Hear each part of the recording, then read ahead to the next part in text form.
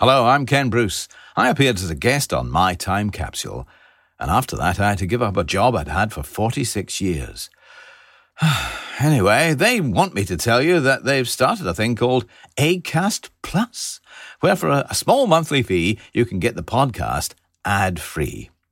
For me, I think the ads are the best thing in it. That Fenton Stevens, he does drone on a bit. Anyway, whatever you like, do something and have a go at it. Acast Plus, My Time Capsule. Thanks, Ken.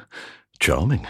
Anyway, to get My Time Capsule ad-free and for a bonus My Time Capsule The Debrief episode every week, subscribe to Acast Plus. Details in the description of this episode. Thanks. Bloody Ken Bruce, what a cheek. Normally, being a little extra can be a bit much. But when it comes to healthcare, it pays to be extra. And United Healthcare makes it easy with Health Protector Guard fixed indemnity insurance plans. Underwritten by Golden Rule Insurance Company, they supplement your primary plan, helping you manage out-of-pocket costs without the usual requirements and restrictions like deductibles and enrollment periods. So when it comes to covering your medical bills, you can feel good about being a little extra. Visit uh1.com to find the Health Protector Guard plan for you. When you're ready to pop the question, the last thing you want to do is second-guess the ring. At BlueNile.com, you can design a one-of-a-kind ring with the ease and convenience of shopping online. Choose your diamond and setting. When you find the one, you'll get it delivered right to your door. Go to BlueNile.com and use promo code LISTEN to get $50 off your purchase of $500 or more. That's code LISTEN at BlueNile.com for $50 off your purchase. BlueNile.com, code LISTEN.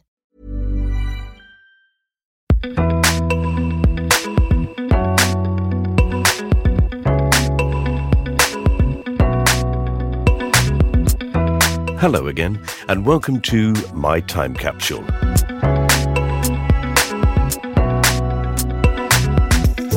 I'm Mike Fenton Stevens, and this is the podcast where I ask my guest to look back over their life and pick 5 things from it that they would like to preserve in a time capsule. 4 things they love and would wish to keep safe or have again, and 1 thing or event that they regret or find embarrassing and would like to bury deep in the ground and never have to think about again. My guest in this episode is the actor and writer Arabella Weir, who I'm pretty sure you'll know from The Fast Show, Posh Nosh, and the brilliant comedy Two Doors Down. Her catchphrase from The Fast Show, "Does my bum look big in this?" has spawned a best-selling book and a theatre show. She's also written for The Independent and The Guardian, appeared on Celebrity MasterChef, was a presenter on BBC Two's Food and Drink programme, and been the voice of the first female Doctor Who in The Doctor Who Unbound, and appeared in the 2011 Christmas special Doctor Who, The Doctor, the Widow and the Wardrobe. So, let's find out what Arabella would like to preserve in a time capsule. And, of course, other things. I hope you enjoy our chat.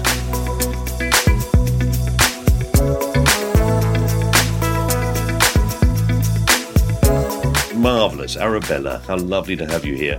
And we're going to talk about 5 things from your life that you would like to put into a time capsule. Okay. So, good luck. Thank you. You're welcome. As I embark on my journey. Right. So the first thing I would put in my, this is like that game, isn't it? In my suitcase, I would pack. You remember when you used to play that game with your kids in the car? When I go on holiday, in my suitcase, I will pack a toothbrush, and then the next person, you have to remember them all. That took us through many a car journey. I wear some gold bracelets, and some of them date back. I mean, it's not a sort of precious antique, but my father, who was a diplomat, despite his very humble upbringing in Dunfermline, so like a lot of men of that generation, thanks to the Second World War, he was posted to the Middle East.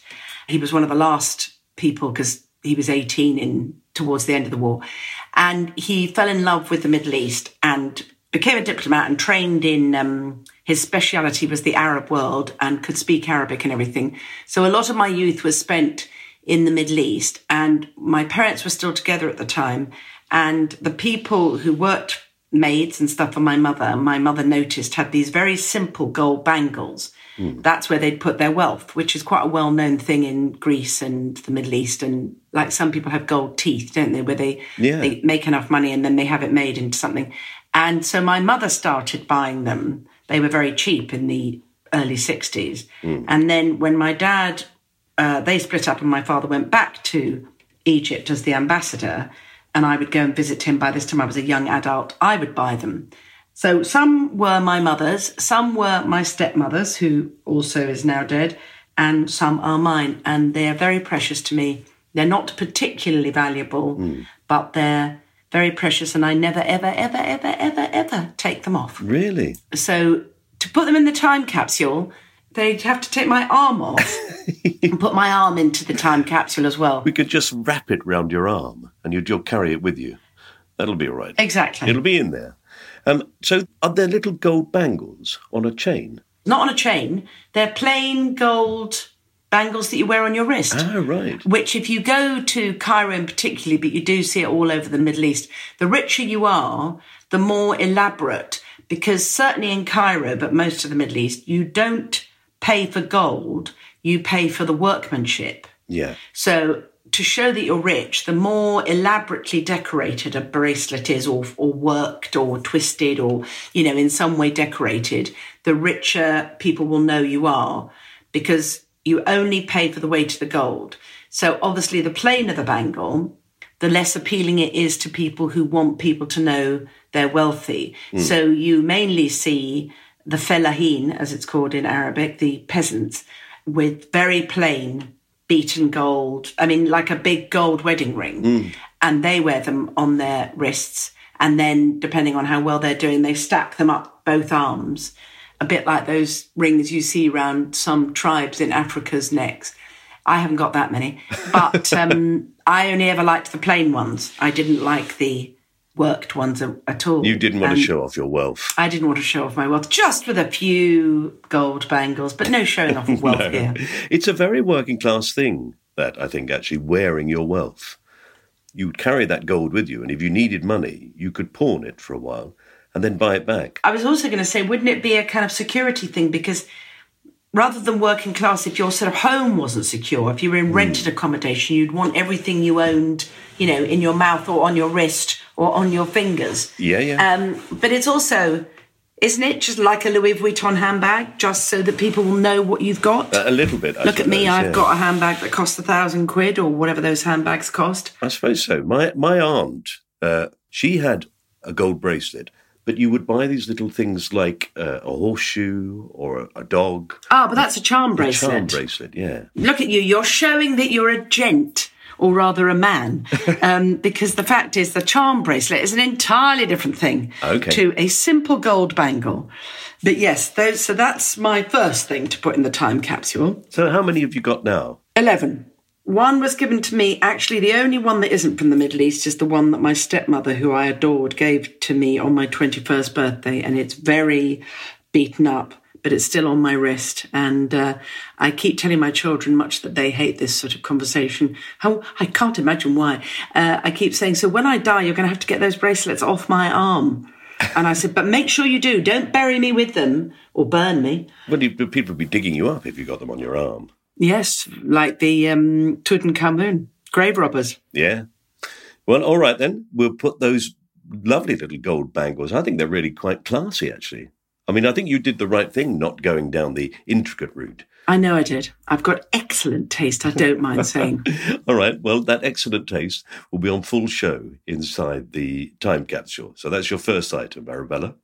What's number 2? Number 2 is, it's jewellery again. I think the thing is, the things I've chosen, I'm slightly sort of stupidly imagining that I will find the time capsule rather than someone else, but then the time capsule is mine after all. Yeah. The person I knew as my granny, both my parents were Scots, and they both came from pretty sort of severe, sort of classic Presbyterian backgrounds. But the person I knew as my granny was actually my mother's stepmother. And she was a very warm, loving person, unlike either of my parents' families. And she left me her engagement ring, which was very ugly and of its time, 40s, and very sort of conventional. And I had it remade into a more modern and wearable ring. And it's got a very pink and very lovely ruby, and I wear it all the time, even though my hands are getting old and craggy. And I look at my jewellery on my hands and think, oh, do I really want to see jewellery? So it's a modern piece, but with a very old stone. And it's very beautiful. And the person who finds my time capsule, or at this rate, the gang of robbers who find my time capsule, will be very pleased to have it, because it's a contemporary piece, but with a very, very old twist. And it's a thing of great beauty.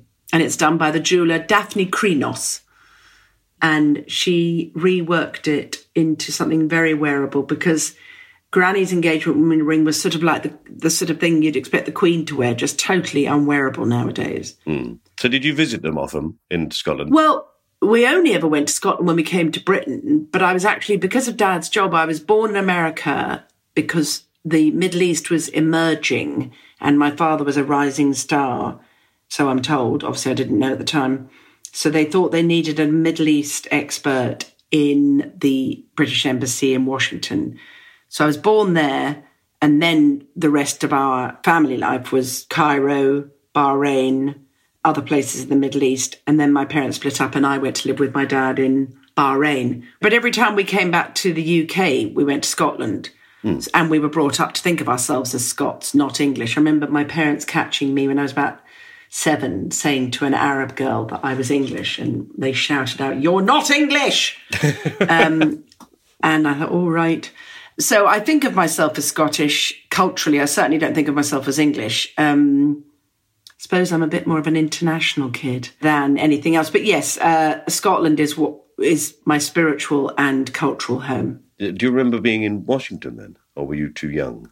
Not very well. A few kind of episodes from Washington, but not very much. It was very much the golden years. It was the Camelot years, and my mum and dad absolutely loved it. And one of their closest friends was the Kennedy lawyer. But if only I could remember any of that. But of course I can't, because, you know, most of their friends, all of them actually, from that period lived until their 80s and 90s. So I've read books about JFK and, in fact, Martin Luther King, and thought there's a guy called Burke Marshall. And I'm like, wait a minute. And he was Martin Luther King and the Kennedy lawyer. And I thought, wait a minute, I've met him. So that was quite exciting. Yeah. But I'm afraid I don't remember anything of the Camelot years. If only. But glamorous, so going off and sort of spending the time in the Middle East as a teenager. Well, isn't it, you know, everybody thinks, Mike, you know, when you sort of tell them, they go, oh, that's so glamorous. But you see, changing schools every 2 years is not glamorous for a child. No. And a child isn't going, oh, look, we're going to the youngest president of America's, you know, garden party or whatever went on. You're just going, why can't I go to the same school? Why can't I make friends? Especially if your parents have a very troubled marriage. No, I remember starting school in London because they'd split up. It was the first school I knew I was going to stay at when I was 11, secondary school, and just thinking, thank God. I mean, my home life was already pretty turbulent by that time because my mother had some issues. But I made my mark at school and was absolutely delighted to be able to do so. Yeah. So, no, it sounds glamorous. And, of course, it is glamorous in the retelling, but it isn't really glamorous when you're a kid. No. You know, it's like saying, I mean, a sort of 10-year-old will enjoy first class. Not that, by the way, as British diplomats, we ever flew first class. But, you know, a 3-year-old's not going to go, yay, we're in first class. They're just going like, oh. So it sounds glamorous, but it wasn't glamorous. I'd have given anything to be at the local primary school and staying there and having my friends and then, you know, going to the same place and seeing my grandparents and all that sort of thing. Yeah. And then finally, after all these years, you get to use that Scottish influence on you. You get to use the accent. It's not the first time I've been in Scottish things. I'm recognised as a Scot by a lot of people in the Scottish TV and film industry. So I've used my Scottish accent a few times, but yes, I am employing actually my Dunfermline granny's accent in Two Doors Down, which I absolutely love doing. And I love being in Scotland and I love shooting up there and I love being with everyone there. And it feels, I've got a lot of friends in Scotland too and quite a lot of family still there. So it's very nice. Yes, it's very nice indeed. Yes, it's a lovely thing, isn't it, when something like that actually really does catch, something that you love, and you're doing it, and you think to yourself, well, I really love doing this, and I love the characters, and it makes me laugh a lot. I hope other people do. Yes, and as you and I both well know, you can never tell. You make something, you think this is a real corker, and then everyone goes, no, not so much. But that actually doesn't happen. I think we've all got good instincts. You also make things, don't you, when you think, this is so bad. And then it is that bad. Yep. And you've done it for the money. Well, I'm very happy to put that into the time capsule for you. Because my hand will be in there, because I'll have the ring on it and my bracelet. Yeah. We're on to my third, aren't we? We are on to number 3, yes. This family folklore says, in fact, I can show it to you, obviously not if you're listening to the podcast, but there it is. My mother's parents ran a small boys' boarding school in Melrose in the borders of Scotland. Right. About a mile and a half, if that, away from Abbotsford, which, as all Scots will know, was the home of Sir Walter Scott.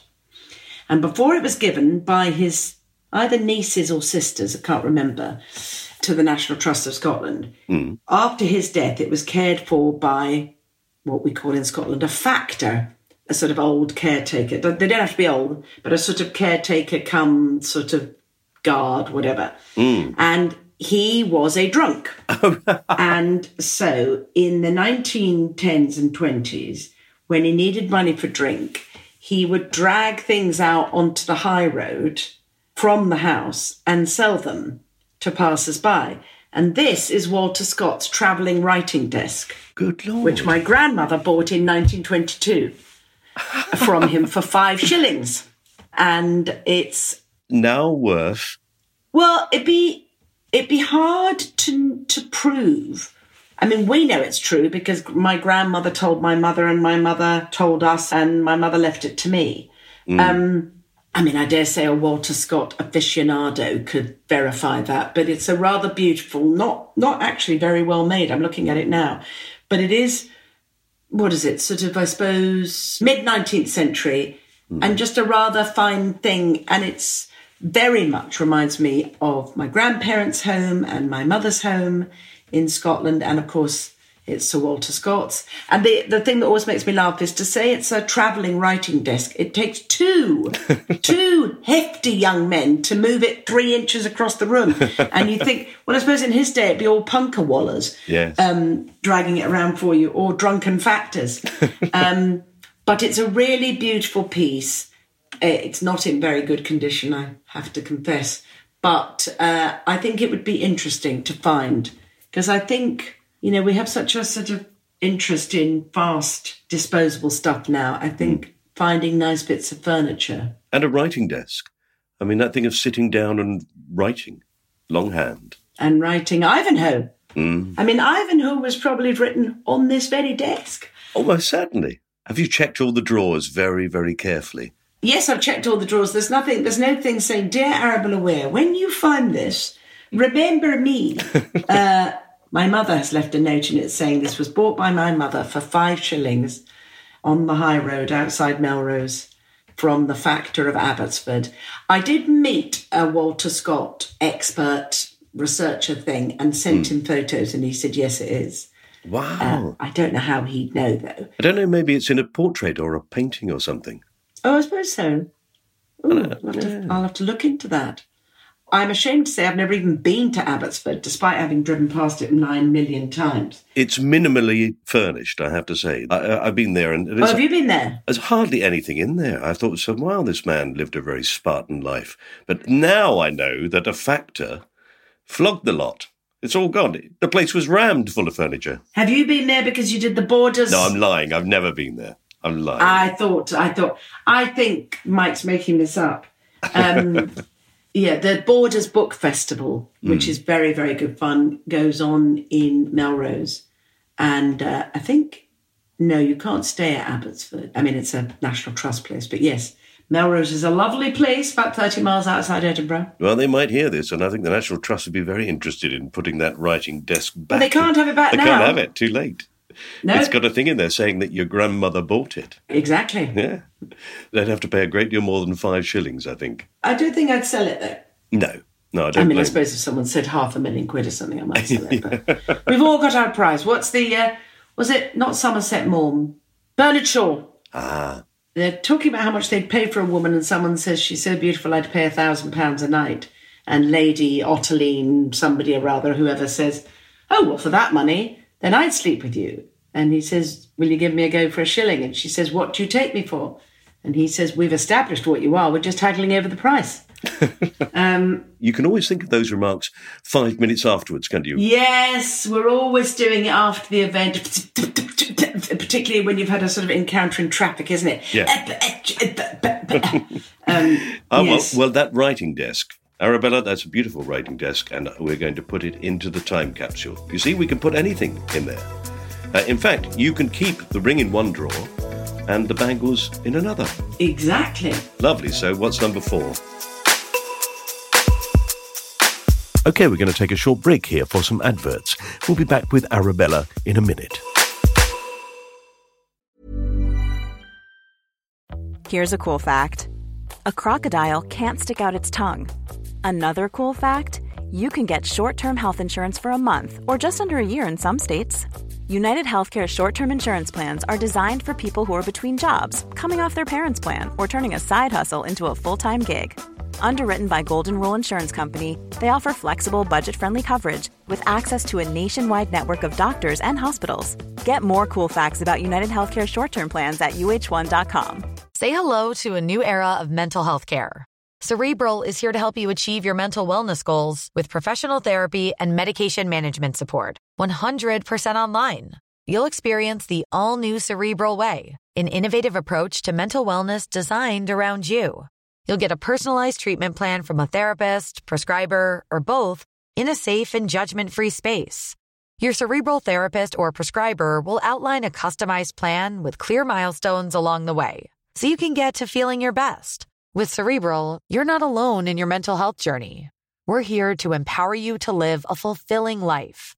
So take that first step towards a brighter future and sign up today at Cerebral.com/podcast and use code ACAST to get 15% off your first month. Offer only valid on monthly plans. Other exclusions may apply. Offer ends July 31st, 2024. See site for details. Hey everyone, I've been on the go recently. Phoenix, Kansas City, Chicago. If you're like me and have a home but aren't always at home, you have an Airbnb.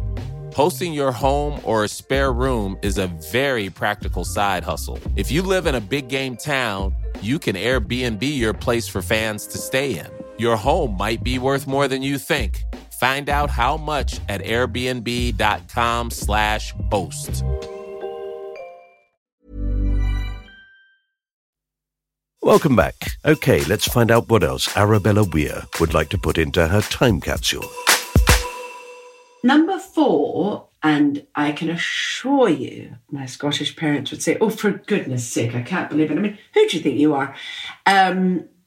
Would be my book, Does My Bum Look Big in This? Very good. Because it changed my life, really, I suppose. And also it's very of its time in that it was one of the first books in which sort of women were comic leads, I suppose. And it would be 24 years old now by the time the time capsules burst open. I'm absolutely confident no women will have any body issues. There'll be no worrying about the size people are. It'll all be fine. And therefore this book will seem like an ancient manuscript. Oh, how they'll laugh. Oh, how they'll laugh. What? They won't even understand it. What does she mean? Does my bum look big in this? Yes, it was just a big sea change for me. We were doing the Fast Show and then someone suggested I write a book using that catchphrase, you know, with that person's mindset as a central character. And I said no the first couple of times because I thought, how on earth would I write a whole book with someone whose mindset was like that, until somebody pointed out that that was pretty much my mindset, that my life would be perfect if I were thinner and my boobs stood up without a bra. So, yes, it means a lot to me, that book. I'm still very proud of it. I do think it's funny, if I say so myself. You see, everything I'm saying, I could just hear my dead parents going, I mean, I can't believe it. And then you said you were funny. I mean, come on. In public. That's for others to see. Can't believe there you are showing off. Well, it is a very funny book. And I can't believe it's that long ago that it was published. It was published in 1997. So 23 years. And do you know why? Because I was very pregnant with my wonderful daughter, and she was born on New Year's Eve, 1997, and it had been published. And I remember doing the sort of bookshop tours. They're probably going to be a thing of the past, aren't they? Heavily pregnant. And I am still very proud of it. I mean, it's funny because it's like, I know you know this. Other people don't. If you're the manager of the Boots in Milton Keynes, nobody is asking you. I mean, I know you'd probably do reviews and then they go, oh, why have you not expanded the makeup department? Because that seems to, I'm sure an overlord or lady looks at that. But you and I get to sort of look at our youth and our past things and you think, oh, that's me.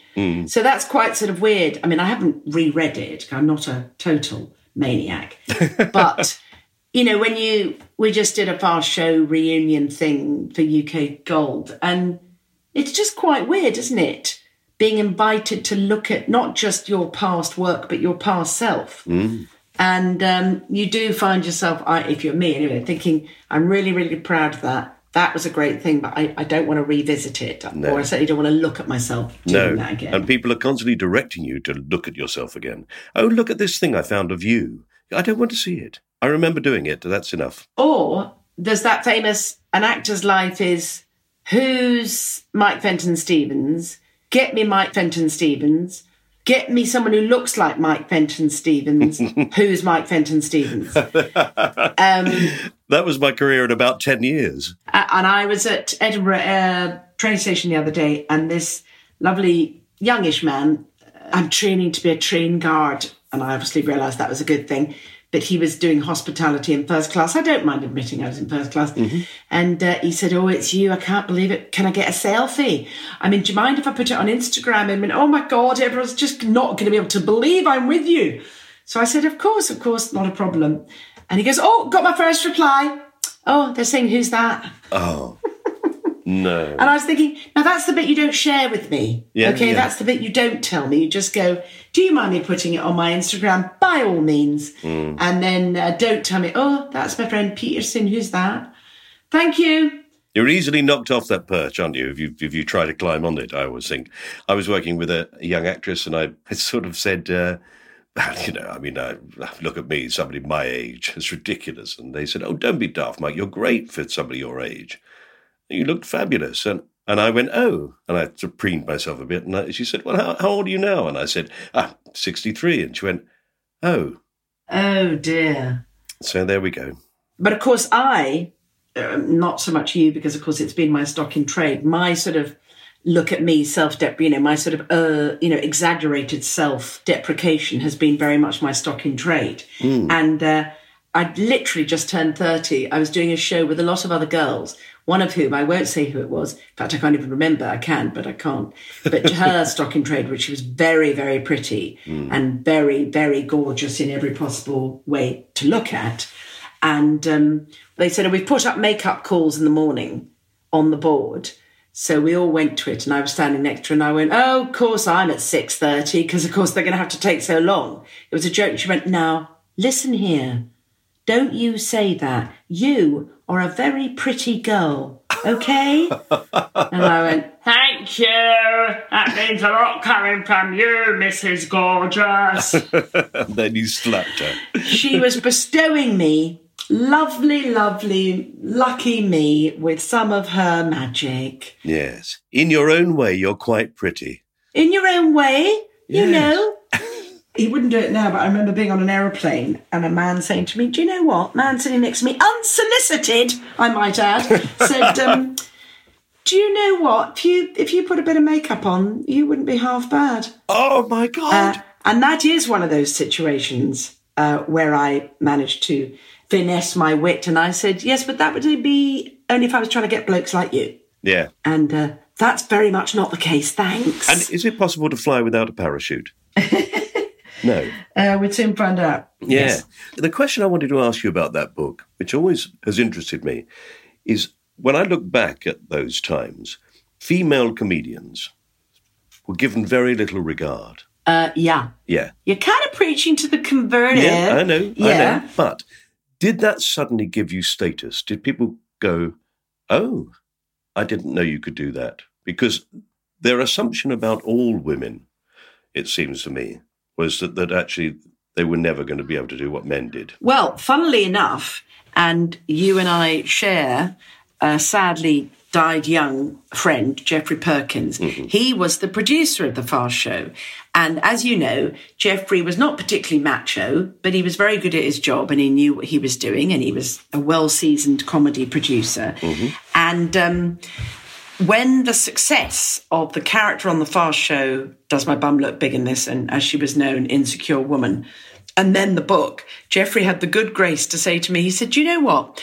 I told Paul and Charlie, Paul Whitehouse and Charlie Higson, you know, who the producers, sort of next rung down of producers and the main guys from the show, not to let you do that because I thought it was a bloke show and that you were just doing bits and that it wouldn't hit with the audience." And he went, "Shows how wrong I was."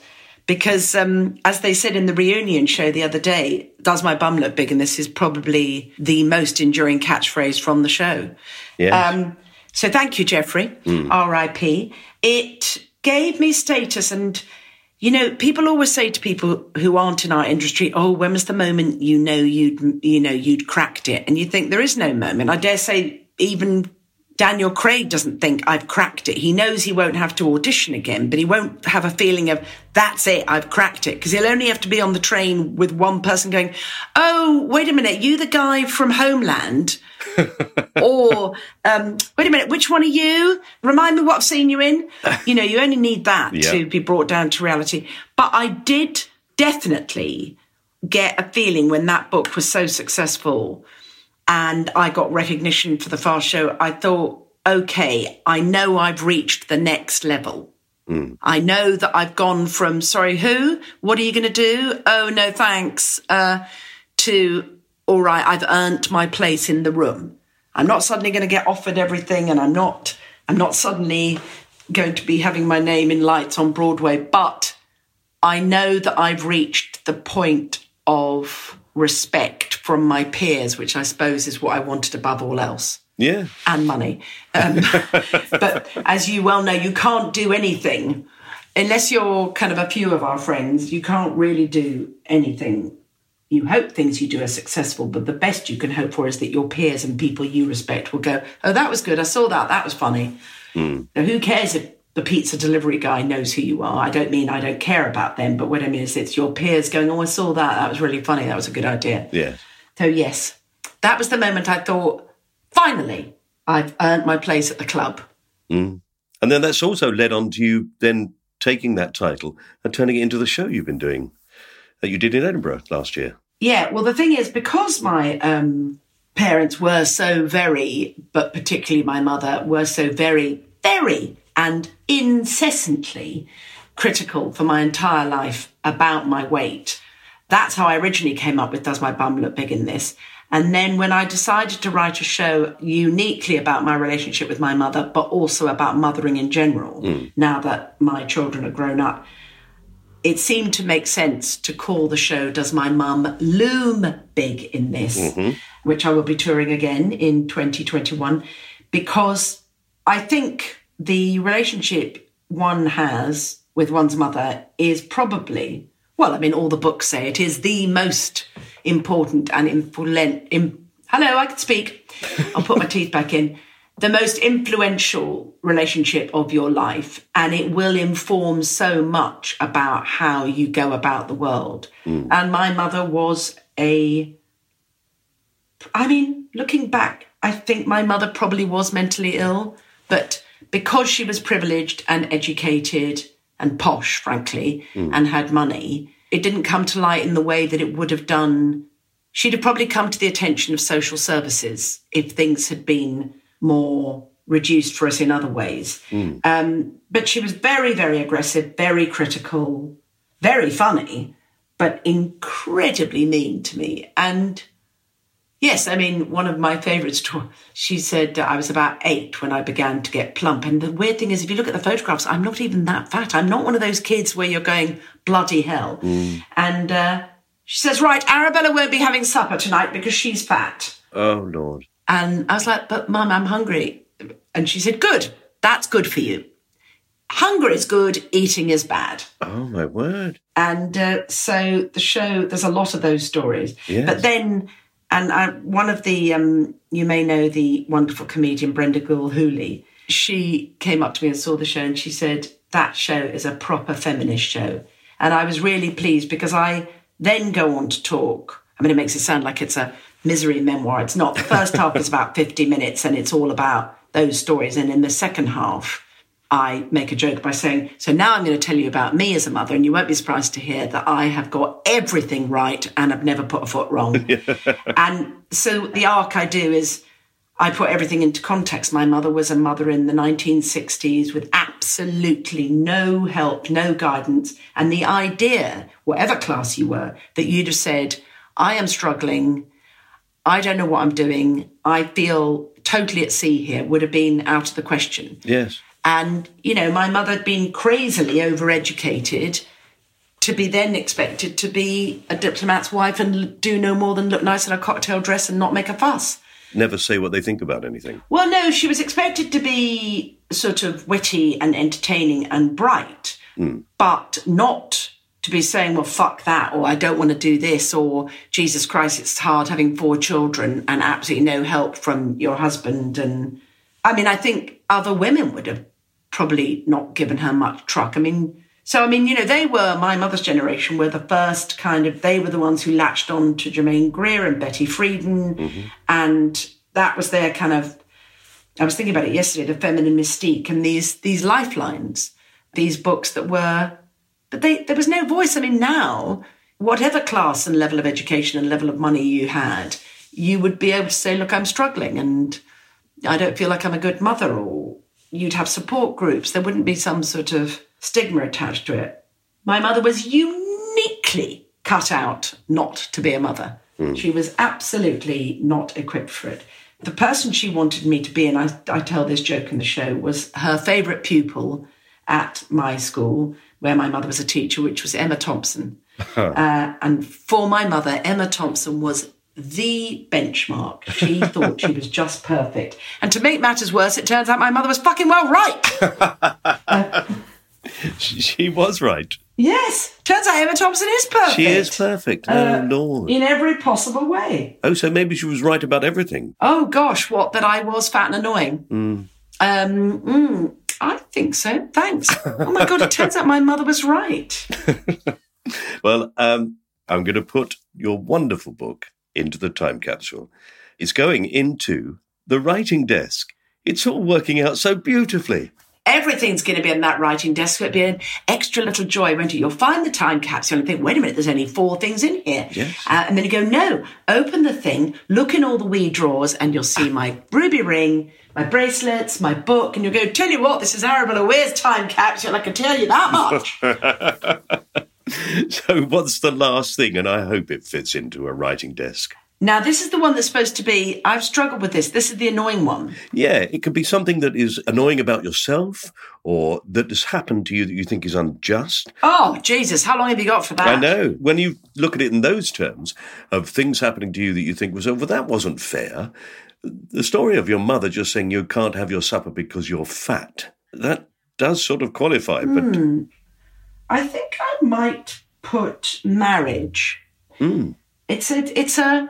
It's an unrealistic concept, isn't it? Yes. You're talking to a man who's been married since 40 years? 1981, so nearly 40 years, 39 years, yes. I think it's definitely, I speak as someone who's been a single mother for 10 years to 2 people.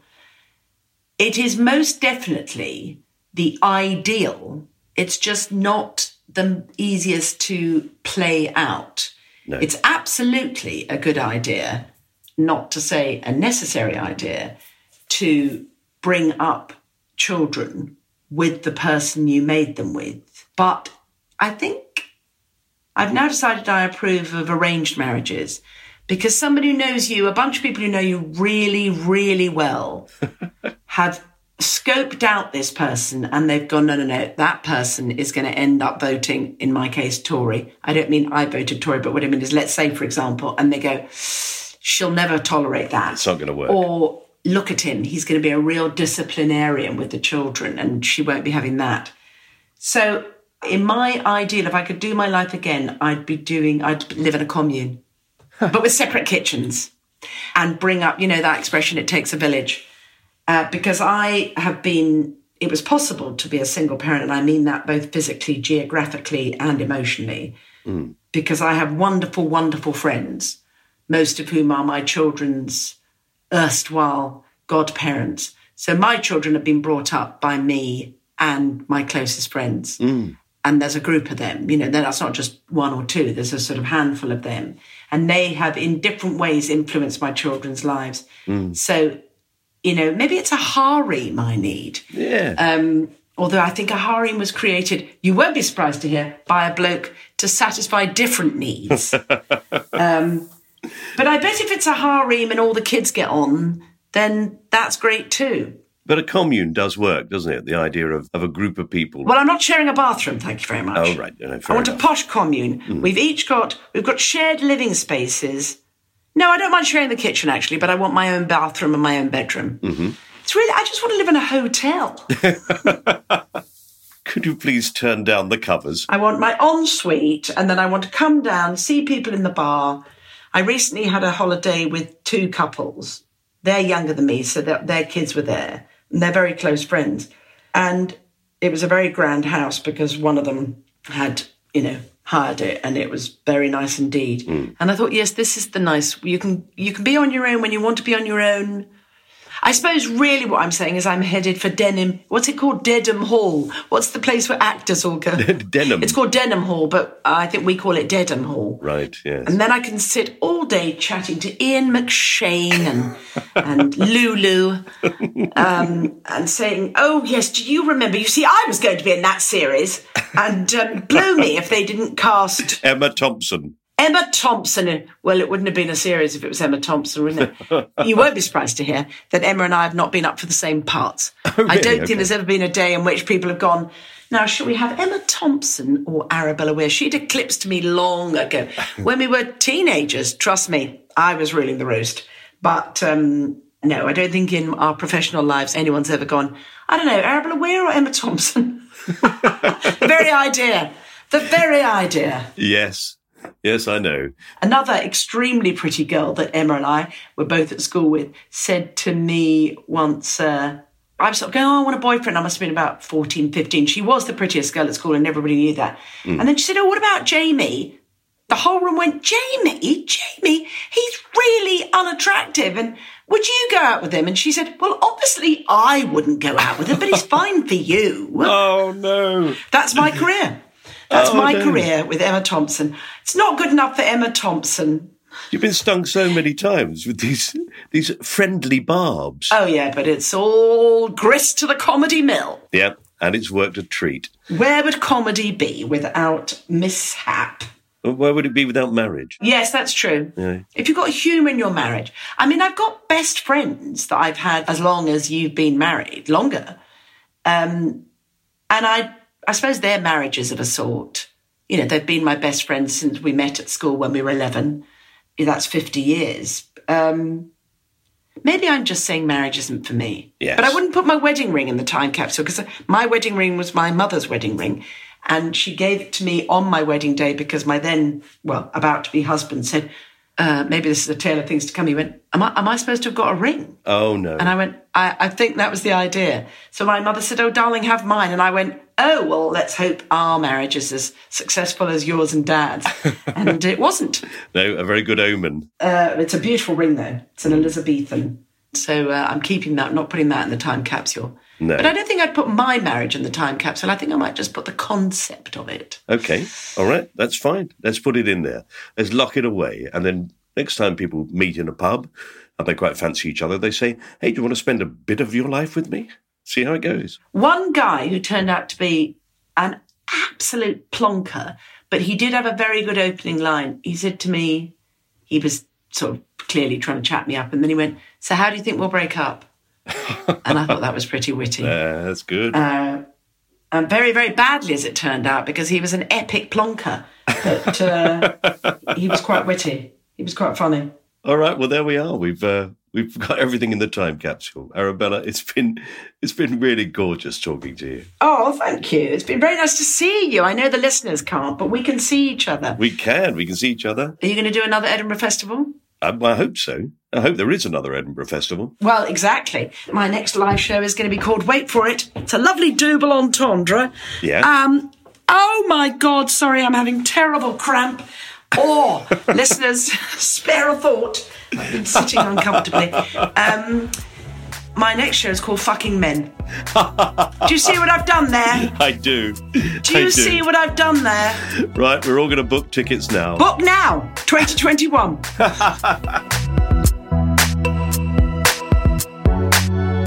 You have been listening to My Time Capsule with me, Mike Fenton Stevens, and my guest, Arabella Weir. You can subscribe to this podcast on Acast, Spotify, or Apple Podcasts, or in fact, wherever you usually get your podcasts. If you have the time, we'd be grateful if you would rate us and leave a small review. That'd be lovely, thank you. And you can follow us on Twitter, Instagram, and Facebook at MyTCPod or at Fenton Stevens. This podcast was produced by John Fenton Stevens, and the music is by Pass the Peas Music. It was a cast-off production. So, until next time, you take the high road, and I'll take the low road, and you know what? You'll be higher up than me. Bye.